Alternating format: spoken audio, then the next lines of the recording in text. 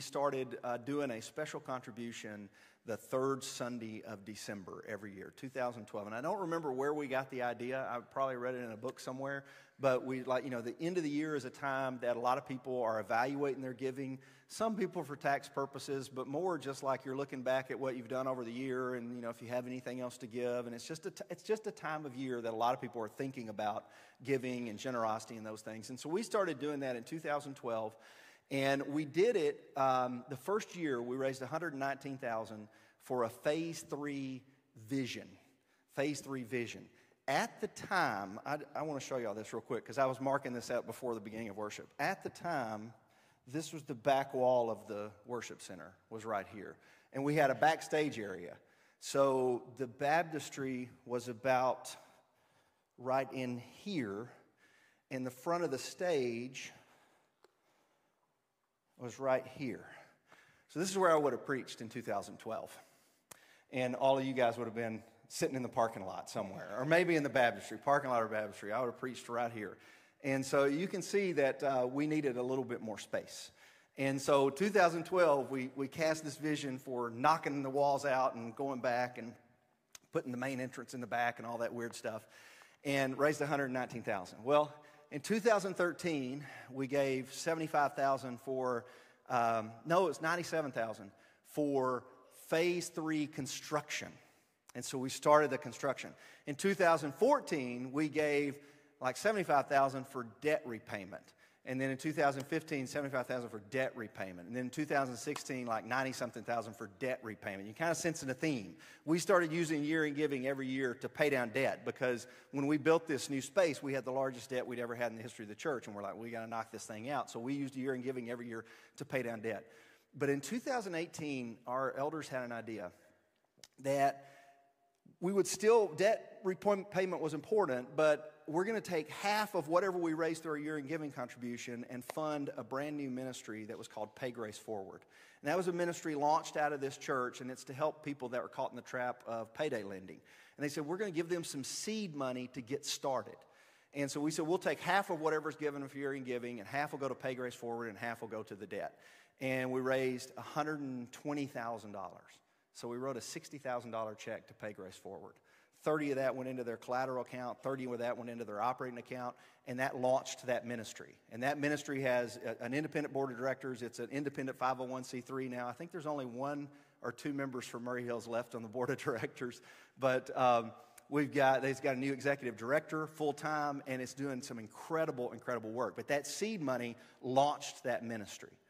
And so then this was 2019, we said, let's don't put anything on the debt. Let's take all of the year-end contribution and just split it between some nonprofits. We're going to give some seed money to Crossroads to Home, which was a new ministry in town addressing homelessness. And they were just getting started, just had a board director, really hadn't had a formal fundraiser at that point. And we said, we'll give half to them, and then we'll give half to Belize, because they were trying to build a new church building in Belize, and our church is heavily invested in that ministry. So we raised $130,000, and we gave $65,000 to Crossroads to Home. We surprised them with a check, if you remember that. We surprised them with $65,000 to start that ministry, and now the board of directors, they got a permanent location. I don't know if they got a full-time executive director or part-time, but I know they got an executive director, and they're up and running, and they're going. And we gave money to Belize, and Belize has started that church building. And so we were like, this is fun. Like, this is way more fun than debt repayment. I mean, this is awesome because you get to start ministries that are going to have an impact on many, many more people for years and years, even after this church. I mean, there's going to be this legacy you're leaving. Like, this is fun. We could do this all the time if we got out of debt. And so in 2020 and 2021, we returned to debt for just a couple of years to let's just knock this debt out so that we can use year in giving every year to fund new ministries or whatever it is that we need it for. Like, we're just going to leverage the giving power of this church to make a difference in this community. And so that's what we did, and we got out of debt in 2021. But I was just looking at all that. I'm a numbers guy, okay? So I like numbers and charts and all that. And I was looking back at all that, and I was just amazed at what God has done through the generosity of his people through one contribution. We've done 10 year-end giving contributions. We've done 10 of them and raised $1.1 million through 10 contributions. It's astounding. And 125,000 of that has gone to start 2 new nonprofits in Murray County. And 65,000 of that's gone to Belize, and a little over 900,000 of that has gone to build this facility that we're sitting in right now. And they've also built the student center at the same time with that. And I'm telling you that because I'm getting ready to share what this year's Year in Giving is going to go toward. And it's a pretty big number. And I know some people are going to go, well, we can't do that. Goodness, that's a lot of money. We can't do that. And I'm telling you, I think we can. I think we can. This year, you know where it's going this year because we launched a new vision a couple weeks ago for Hope Center Ministries. And we want to launch a residential recovery program in Murray County. Hope Center Ministries would lead that. We would be the partner church. And here's the way it would work. This is what they're looking for. Hope Center is looking for 5 to 10 acres of land and about 5,500 to 6,000 square foot of living space. They could buy an existing home and remodel it, which they've done in a lot of towns, or they could build a new center. But you can do the math in Murray County, 5 to 10 acres, 5,500 square foot. It's going to be somewhere north of $1 million that it's going to take to get this off the ground. Now, we're not going to assume any debt because Hope Center is going to assume the debt. They're the ones that are going to finance in this. What our church's responsibility is to raise the down payment and to raise enough money to purchase 2 15-passenger vans and to raise enough money to go ahead and hire the initial staff before they're up and running so that you got a local director on the ground that could go ahead and get things going. That's going to be a $260,000 check that we're going to write to Hope Center. That's what we've committed to, and that 100% of that's going to go down payment on the note, the 15-passenger vans, and the local staff. $260,000. Now, our elders have already given 10, so we've got some cash reserves because once we got out of debt, we started building up some cash reserves. You know why you do that? You don't spend it. Once you get out of debt, you don't spend everything because that's how you get back in debt. You got to start building up some savings so that when the HVAC unit breaks and the roof is leaking or whatever, you got some savings to fall back on. So we've built up a little bit of cash reserves, and we went ahead and cut a $10,000 check just to say we're committed to this, we're on board. You know, let's start building, let's start purchasing whatever it takes. So we've got to raise $250,000, and we've never raised that much through Year in Giving. So the elders have already kind of looked and said, well, we could allocate maybe 50 more, maybe 100 more. And I haven't even talked about this with him. I changed my goal on the way here to church because originally I was going to tell you we need to raise $150,000. And I think we could get there because last year we did 135, so 150, that's not that much more. But on the way here I thought, well, you don't have because you don't ask. Somebody said that. And so I think the goal ought to be $200,000. And we've only done that one other time in the history of this church, raised $200,000, one other time, and that was when we were launching a second campus. And if you remember, that was pre-COVID, and we were much bigger pre-COVID than we were post-COVID. There's no doubt we're a smaller church post-COVID than we were pre-COVID, but I think in many ways we're a stronger church. And I'm asking us to raise $200,000 on December 18th to launch the Hope Center. And so that's required. Some of you are going to have to write some really big checks. Those of you that can, you know who you are going to have to write some big checks.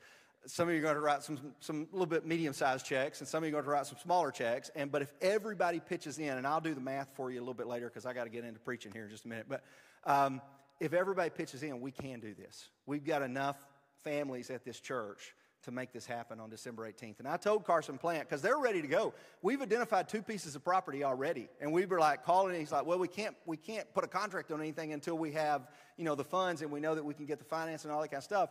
And he's like, we're ready to go. You just tell us when. And I said, well, December 19th, we'll be ready to go. And he said, you really think you can do it in one contribution? Like, this is like a year-long thing. One contribution? I said, you'd be surprised. So I'm challenging us to $200,000. That's the challenge that I've got for Year in Giving this year. Go ahead and start thinking about it. Start praying about it. Start discussing it with your spouse and all of that stuff. And let's try to get this thing off the ground and start changing some lives in Murray County. So I'm excited about it. I'm nervous about it and excited about it at the same time. So be thinking and praying about that. All right, let's get into Romans. Romans chapter 7. Melinda did such a good job last Sunday setting me up for the rest of this series. So she talked about how Romans can really be split into two parts. The first half of Romans is about justification. And justification is just a word that means to be made right. And the first half of Romans is about how we are made right through Jesus. It's not anything that we've done that makes us right. And another way of saying it is righteous, but we don't like righteous because it sounds kind of presumptuous. But, we can be made righteous, not through anything we've done or not who we are, but it's who God is and what God has done. And that's the first half of the book of Romans. The second half of the book of Romans is about sanctification. And sanctification is another one of those big words, and it simply means made holy, to be made holy. And holy doesn't mean perfect, it means set apart. So we are made right through what God did through Jesus Christ. And we are made holy, or we are set apart through the work of the Spirit. And that's where Paul's going to go next in this letter. So the rest of these chapters, he's going to be talking about the work of the Spirit and how we're sanctified. Now that we've been saved by grace, we are sanctified now to do the work of the Spirit. And this came up a couple of weeks ago I think it was last week or this week. I can't remember. They start running together. In an elders meeting. And we were meeting with prospective elders and current elders, and we're going through that process right now. And we were talking about particular issues, and we're like, how would you handle it as a leader of the church? How would you handle if this happened or this happened? And somebody said, and I think two different guys said it, we're talking about some situations and issues, said, well, as leaders, it's not our job to change people. That's the work of the Spirit. And I just thought how refreshing that is to have a church leadership that believes it's the work of the Spirit to change people and not their job to change people. Because I've been in plenty of churches that felt like it was their job to change people. That, like whether it's a preacher or a pastor or a priest or a bishop, or like it's our job with enough rules, with enough discipline, with enough shaming, with enough guilt, whatever it is, we can change people. It's our jobs as leaders to change people. And it's not our jobs as leaders to change people. It's our jobs to lift up Jesus. It's our jobs to preach the word. It's our jobs to create an atmosphere for the Spirit to work. But it is the Spirit's job to change people. And the Jewish believers in Rome felt like they could change people. They were pretty confident that they could change people. And the thing that they thought they could change people with was the law. And Paul spent like 160 different verses saying, no, you're not changing anybody by the law. You're not any better because you have the law than those who don't have the law. And so he's been trying to tell them all throughout this first half of the book that you are not justified by the law. You're justified by faith. The law has not changed you. And he says that you have died to the law. You have died to the law, and you're now bound to Christ. And so in chapter 7, he kind of uses an illustration. The first 4 verses are an illustration of what he said at the end of chapter 6. So chapter 6, you're no longer a slave to sin, but you're a slave to God. And so he gives an illustration of what that looks like at the beginning of chapter 7. I want to start reading in chapter 4. So verse 4. So chapter 7, verse 4, I want to start reading there. He says, so, my brothers and sisters, you also died to the law through the body of Christ that you might belong to another, to him who was raised from the dead, in order that we might bear fruit for God. For when we were in the realm of the flesh, the sinful passions aroused by the law were at work within us, so that we bore fruit for death. But now, by dying to what's once bound us, we have been released from the law so that we serve in the new way of the Spirit and not in the old way of the written code. And that's the summary of everything he said to this point. We now serve in the new way of the Spirit and not the old way of the written code. And, you died to sin. Jesus did this for you. This is what Jesus did for you through his sacrifice. You're called to live according to the Spirit, which is the process of sanctification. That's what the Spirit's at work, making us holy, making us more Christ-like. We're living according to the ways of God rather than the ways of sin. And it's pretty straightforward. Like our small group just wrapped up our last meeting. I know some of you are meeting your last meeting today. We're meeting on Wednesday night, so we wrapped up Wednesday night. And I just keep coming back to in Romans, like, it's so simple. Like, why do we make this thing so difficult? And I'm talking about Christianity and faith. Like, it's just so simple. But for some reason, we complicate it. And it's because as Christians, we are like all people. We have a habit of doing that. And we have a habit of going to the extremes. And I like what Warren Wiersbe says in his commentary about it. He puts it this way. He says, something in human nature makes us want to go to extremes, which is a weakness from which Christians are not wholly free. So here's the two extremes. When you hear what Paul says in the first 5 or 6 chapters, since we're saved by grace, some would argue, we're free to live as we please. And he says that's the extreme of license. And Paul addressed that in Romans chapter 6. Shall we go on sinning so that grace may be abound? By no means. We died to sin. How can we live in it any longer? So that's this extreme of extreme grace. I'll just do whatever I want because the more I sin, the more God's grace increases, which is a crazy argument, but Paul addresses that in chapter 6. But the other extreme is, we can't ignore God's law. We are saved by grace, absolutely. But we must live under law if we are to please God. This is the extreme expression of legalism. Now, I'm so couched in legalism, when I read that line from Worsby, I thought, that's not legalism. That's just common, we're saved by grace, but we must live under law. I think I said something like that in one of these sermons. The rules don't save us, but we still need rules. We still got to follow the rules in order to please God. And Worsby defines it just a little bit more, and see if this sounds familiar. Legalism is the belief that I can become holy and I can please God by obeying laws. So legalism is measuring spirituality by a list of do's and don'ts. The weakness of legalism is that it sees sins, plural, but not sin, the root of the trouble. It judges by the outward and not the inward. Furthermore, the legalist fails to understand the real purpose of God's law and the relationship between law and grace, which is where Paul goes next. So, go back to the text, verse 7. Let's read this. What shall we say then? This is Paul again.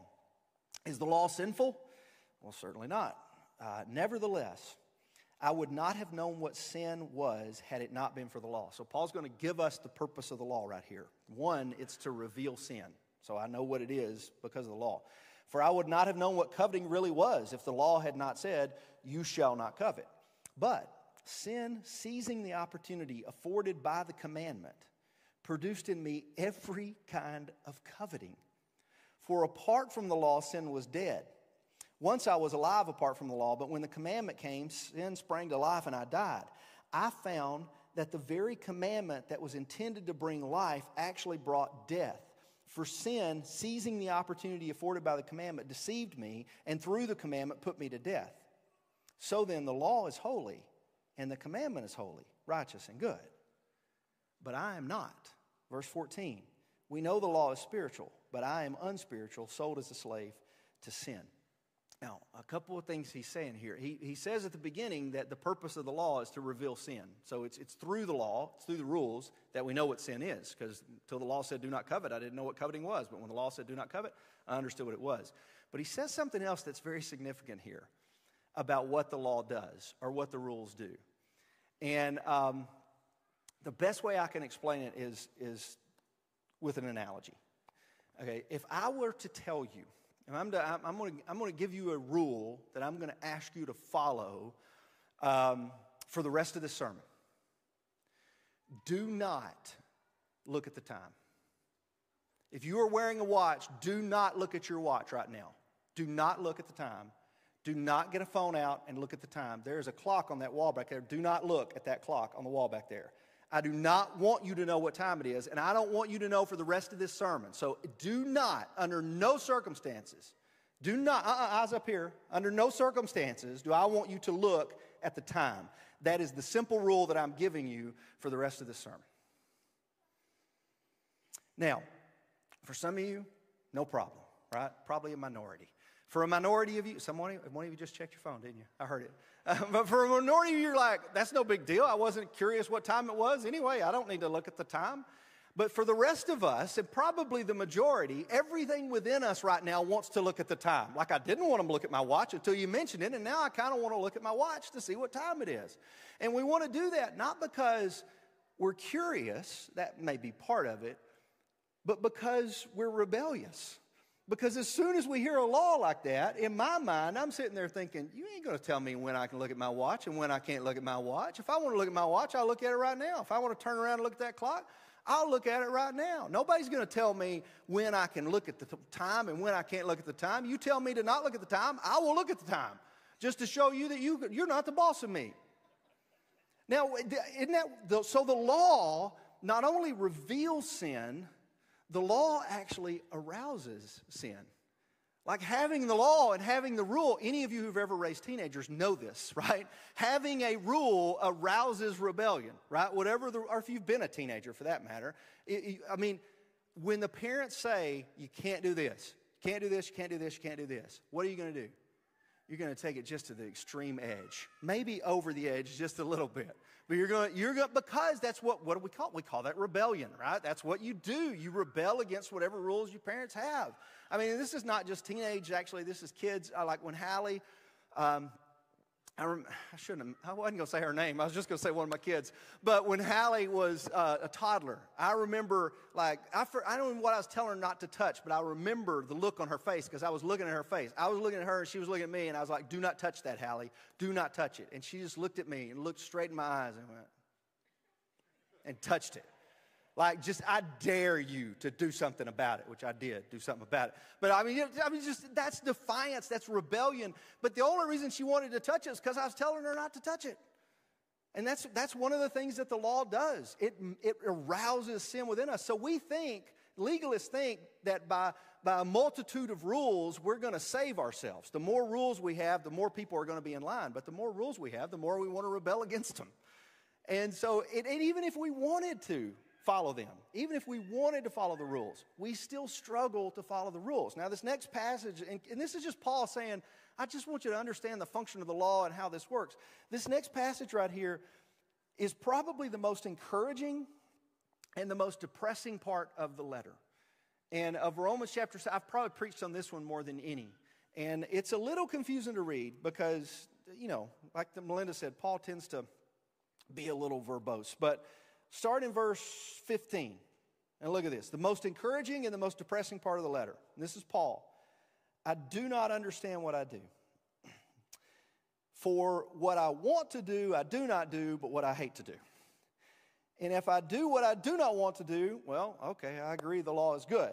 But as it is, it's no longer I myself who do it, but it's the sin living in me. For I know that good itself, this is the Apostle Paul, I know that good itself does not dwell in me, that is, in my sinful nature. For I have the desire to do what is good, but I can't carry it out. For I do not do the good I want to do, but the evil that I do not want to do. That's what I keep on doing. And then this is a lot of do's. I get that. It's a little confusing, but you understand it. If I do what I do not want to do, it's no longer I who do it, but it's sin living in me that does it. So see if this sounds familiar. Verse 21. I find this law at work. Although I want to do good, evil's right there with me. For my inner being, I delight in God's law. But I see another law at work in me, waging war against the law in my mind and making me a prisoner to the law of sin at work within me. What a wretched man I am. Who will rescue me from this body that is subject to death? Now, on one hand, that's encouraging to me because I read it and go, this is Paul. Like, this is the great apostle. This is the guy who wrote 2/3 of the New Testament. This is from whom we get most of our Christian doctrine in the church today. This is Paul. And if Paul is struggling with sin, well, then maybe there's hope for me because I still struggle with sin. So it's encouraging to see that because I read that and go, I have the same thing in me. I want to do good, but there's this sinful nature that's fighting against the good that I want to do, and I don't want to do bad, but there's this sinful nature fighting against it. So on one hand, it's encouraging. On the other hand, it's depressing because I think, well, if Paul can't even do it, this is the guy. If the great apostle Paul, if he can't even do it, and I found out this week, there's a whole lot of debate about this particular passage of Scripture because there were a whole lot of Christians that said, well, we don't like that image of Paul. He must be talking about his life before he became a Christian right here. That must be what he's talking about because, Paul struggling with sin? You're not supposed to struggle with sin after you're a Christian. We don't like this. So he's talking about his pre-saved life right here. This is kind of like a reflection. He's going back in his pre-saved life. Well, I'd never heard that argument before. I'm not surprised that we try to make that argument, but I I'm totally comfortable with that being Paul, because that just tells you that Paul's human, and just like all humans, we have a sinful nature in us and we have the Spirit in us, and the sinful nature and the Spirit want things that are contrary to each other, and so we're always fighting against that, because we know we should turn the other cheek, but we don't want to turn the other cheek, and we know that we should be patient, but we don't want to be patient, and we know that we should love our enemies, but we don't want to love our enemies, and so we're constantly fighting against that. And it's the little angel and the devil, and that's in the cartoons. It's very similar to that. And he just says, what's going to save me from this? Like, if this is the situation, that's why it's depressing to me. If this is the situation, what will save me from this? But understand, that is a rhetorical question. Paul's not asking a question that he doesn't know the answer to. He knows the answer, and take a look at verse 25. He says, "Thanks be to God who delivers me through Jesus Christ our Lord. So then I myself in my mind am a slave to God's law, but my sinful nature, I'm a slave to the law of sin." So again, this is like the summary of this whole thing is like, who's going to save me from this wretched situation that Paul is in, but we're all in? Who's going to save us from that? Who's going to save us from that battle that is constantly at war in our soul and our mind? Jesus Christ saves us from that. And Jesus is the only one who can save us from that.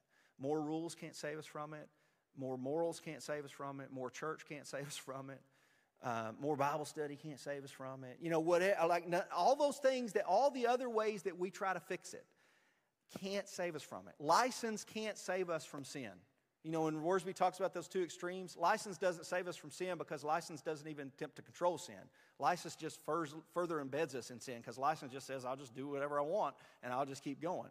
That doesn't save us. Legalism doesn't save us either, though, because legalism thinks, well, I can control sin with more willpower and more self-discipline. But none of us have as much willpower or self-discipline as we think we do. And even if we did, we still ain't Jesus. So we still can't save ourselves.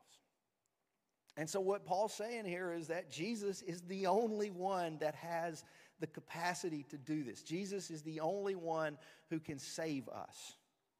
And thanks be to God that he does deliver us. I keep thinking about, and I think I got this. Do I have this slide up there, Noah, about the I can't, God can? I may not have, because I don't know if I saw it before church. You remember when Jeff was talking about Hope Center and he gave the little 3-point summary of recovery? And this is from Celebrate Recovery, so I don't know that this was original to Jeff. But the 3-point summary of recovery was, I can't, God can, so I'm going to let him. And I'm like, that's the summary of Romans. Romans 1 through 3, Paul has clearly said, I can't, and you can't either. That's the summary of Romans 3. I can't, and you can't either. For all have sinned and fall short of the glory of God. Romans 3 through 6, maybe 3 through 7, is God can. But all are freely justified through the grace that comes through the redemption of Jesus Christ. So God can, and God does. And then the rest of the book is, why don't we let him? So Romans chapter 8 gets into what it looks like to live life through the Spirit. Once you realize that I can't and God can, why don't I let him? What does it look like to live out letting God take control? What does it look like to live out letting God guide my ways, guide my thoughts, guide my attitude, guide my actions, guide my words? What does that look like? And so I'm going to encourage you to read that chapter 8. That's where we're going to go next Sunday. And it's a long chapter. I'm just looking at that. But we got chapter 8, 1 through 39. Read that sometime this week. It's a good reading for Thanksgiving, but it's also a good reading for the first Sunday of Advent, because we're going to be talking about hope and what that looks like. So I'm going to say a word of prayer for us, and we'll wrap up. Let me pray. God, I'm thankful for the honesty of Scripture right now. I'm thankful that, you inspired Paul to write what he did in Romans 7 so that we don't have this perception of he's perfect, because he's not perfect. And no church leader is perfect. And none of us are perfect. And that's why we need you. And that's why we need your son, Jesus. And I pray that we would always remember that. And we would always center ourselves in that. And we would always be humble enough to confess that it's not what we do It's not the good that we do. It's not the bad that we do that determine our standing with you. It's what we do with Jesus that determines our standing with you. And if we have surrendered our lives to Jesus as our Savior, then we're made right in your eyes, and we're thankful for that. And I also pray for that process of sanctification, of being set apart, that I pray that you allow the Spirit to work in our lives and you allow the Spirit to work through this church so that we may be set apart for your purposes and for your glory. And it's in the name of your Son, Jesus, I pray these things. Amen. If you are encouraged by today's talk, feel free to share it with your friends. Please also consider rating and subscribing on Apple, Spotify, or wherever you listen to podcasts. To learn more, please visit us online at murrayhills.com.